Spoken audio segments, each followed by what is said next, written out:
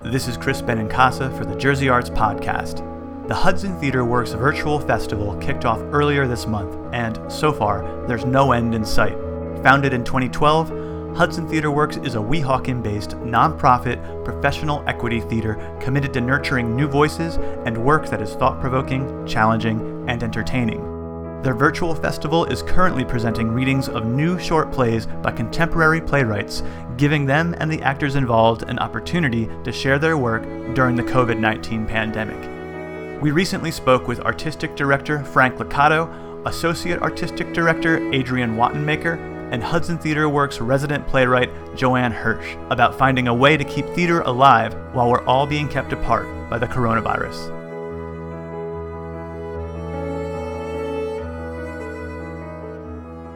So can we just start with introductions from the Hudson Theater Works team? My name is Frank Liccato. I am Artistic Director of Hudson Theater Works. We're a professional equity company, a member of the New Jersey Theater Alliance, and we started this company about 7 years ago now. And we have been very lucky to be producing plays this whole time in Weehawken, New Jersey. Hi, I'm Adrian Wattenmaker. I'm Associate Artistic Director of Hudson Theater Works. And we started producing this virtual festival, I guess about in May, I believe is when we started, as a way to continue working while this whole thing is going on. I also teach at Lafayette College and work as a director. Hi, I'm Joanne Hirsch, and I'm the resident playwright at Hudson Theater Works. I also have acted in a couple of productions we've had, and just as the pandemic hit, we were about to start casting for a play I wrote. And this virtual, festival has been just a great way to keep going during the pandemic, and I've really enjoyed listening to all the contributions. They've been great. Well, Frank, let me start by asking you in particular to sort of lay out for us how Hudson Theater Works has been impacted by the pandemic and what the organization's response has been, starting way back in March when the pandemic first hit, in this part of the world, right up to now when we're in the middle of this virtual festival. Adrian and I started talking, and we realized that maybe the best way to do this kind of thing is to do something where we allow the artists, they submit material. If we approve of it, we give them a certain amount of creative leeway to produce these short pieces, which are new plays, which will allow the actor as well as the playwright to have a certain amount of creativity in this time period. And I have to say, I've been remarkably pleased by the response to it. It's starting to think this is all we should do, actually. We're trying to present high quality work. The nuts and bolts of it is that people will submit, mainly playwrights, although actors have since started to write some of their own materials.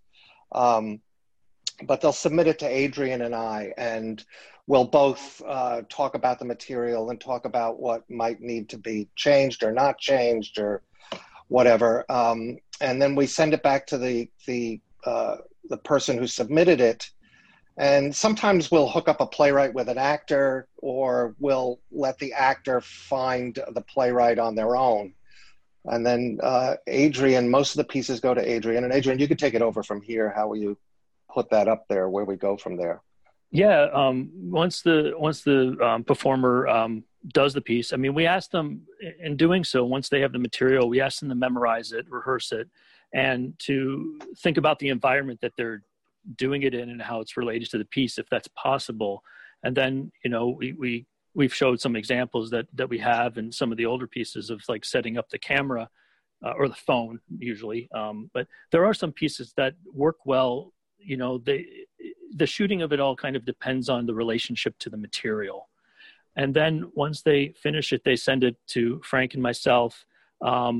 Usually from then, I'll add the title card or something like that and the credits.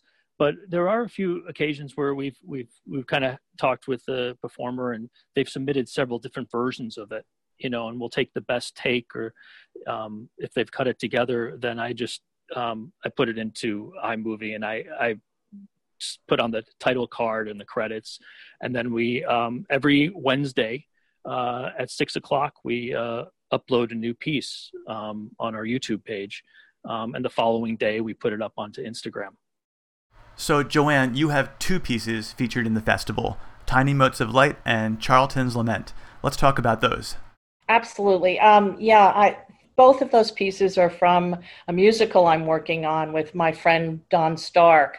I'm doing the book and the lyrics, and he's composed the music. And it was great. It's still on the page. It's not the musical isn't finished, so it was great to see it come alive in these two songs, and it's helping me to actually look at the musical with some new eyes after seeing it interpreted for the first time. Yeah, that's such an interesting developmental process. Given everything that's going on. It was. Yeah, I didn't expect it this early in the process. So we're more than halfway through the festival at this point. It started August 4th and is ending next Tuesday, the 25th. Well, actually, to be honest with you, it's going so well. We're just going to keep doing it. Oh, you're just going to keep going? We're just going to keep going.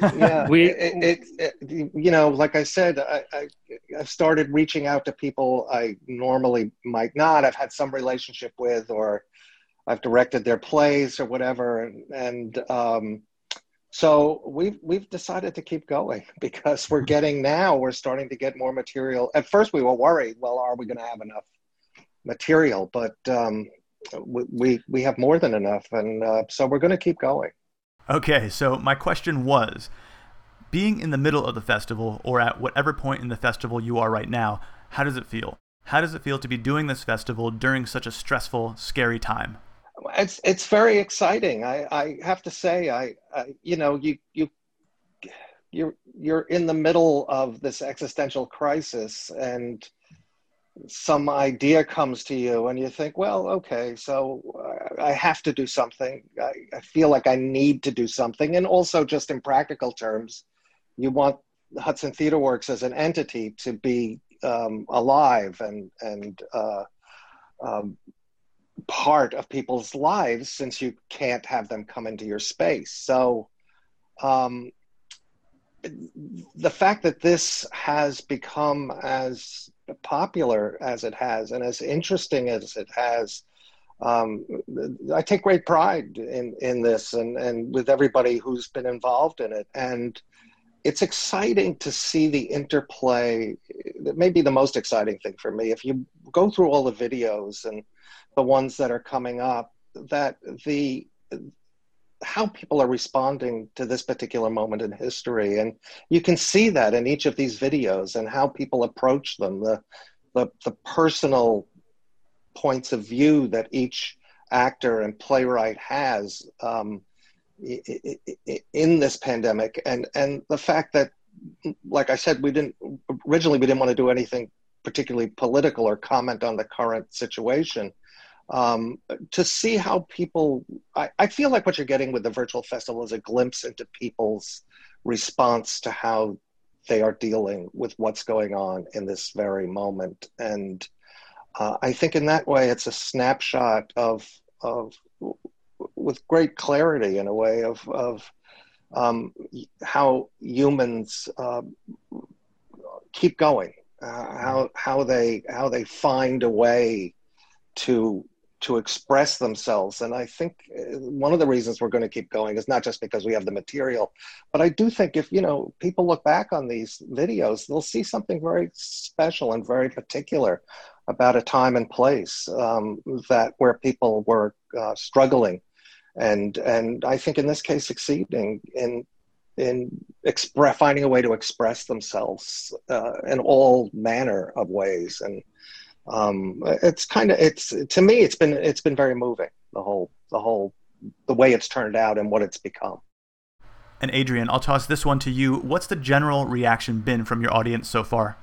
I think we've had a great, I was actually just thinking of that while Frank was talking, is that we've managed to go beyond our usual audience. I mean, this has opened it up anywhere, we've had people who've been watching, but also we've managed to have people that are all over the country participate, in the sense that we have company members that have, over the years, is in flux, and people moved to California, people moved to Chicago, and we've been able to reach out to those people and have them participate, whether it's writing, whether it's performing.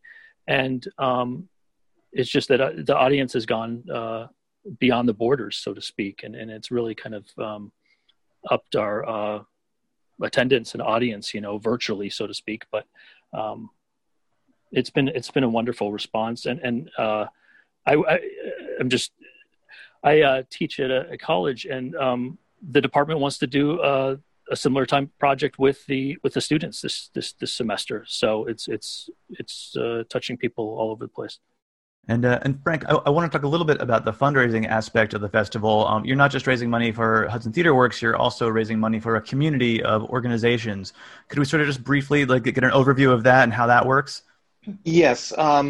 We started out with the idea that we wouldn't be raising money for Hudson Theater Works this way. We started out thinking that we would mainly be raising money for organizations, that we were inspired because of the Black Lives Matter movement, the NAACP, the Black Visions Collective, the Bail Project, Reclaim the Block, Bailout Funds Links, Justice for Breonna Taylor. And the EMS workers, Frank. The EMS workers right here in Weehawken. We wanted to include some local organizations as well, and Hudson Theater Works, since we're ourselves are in a pickle. So I've never used that word before.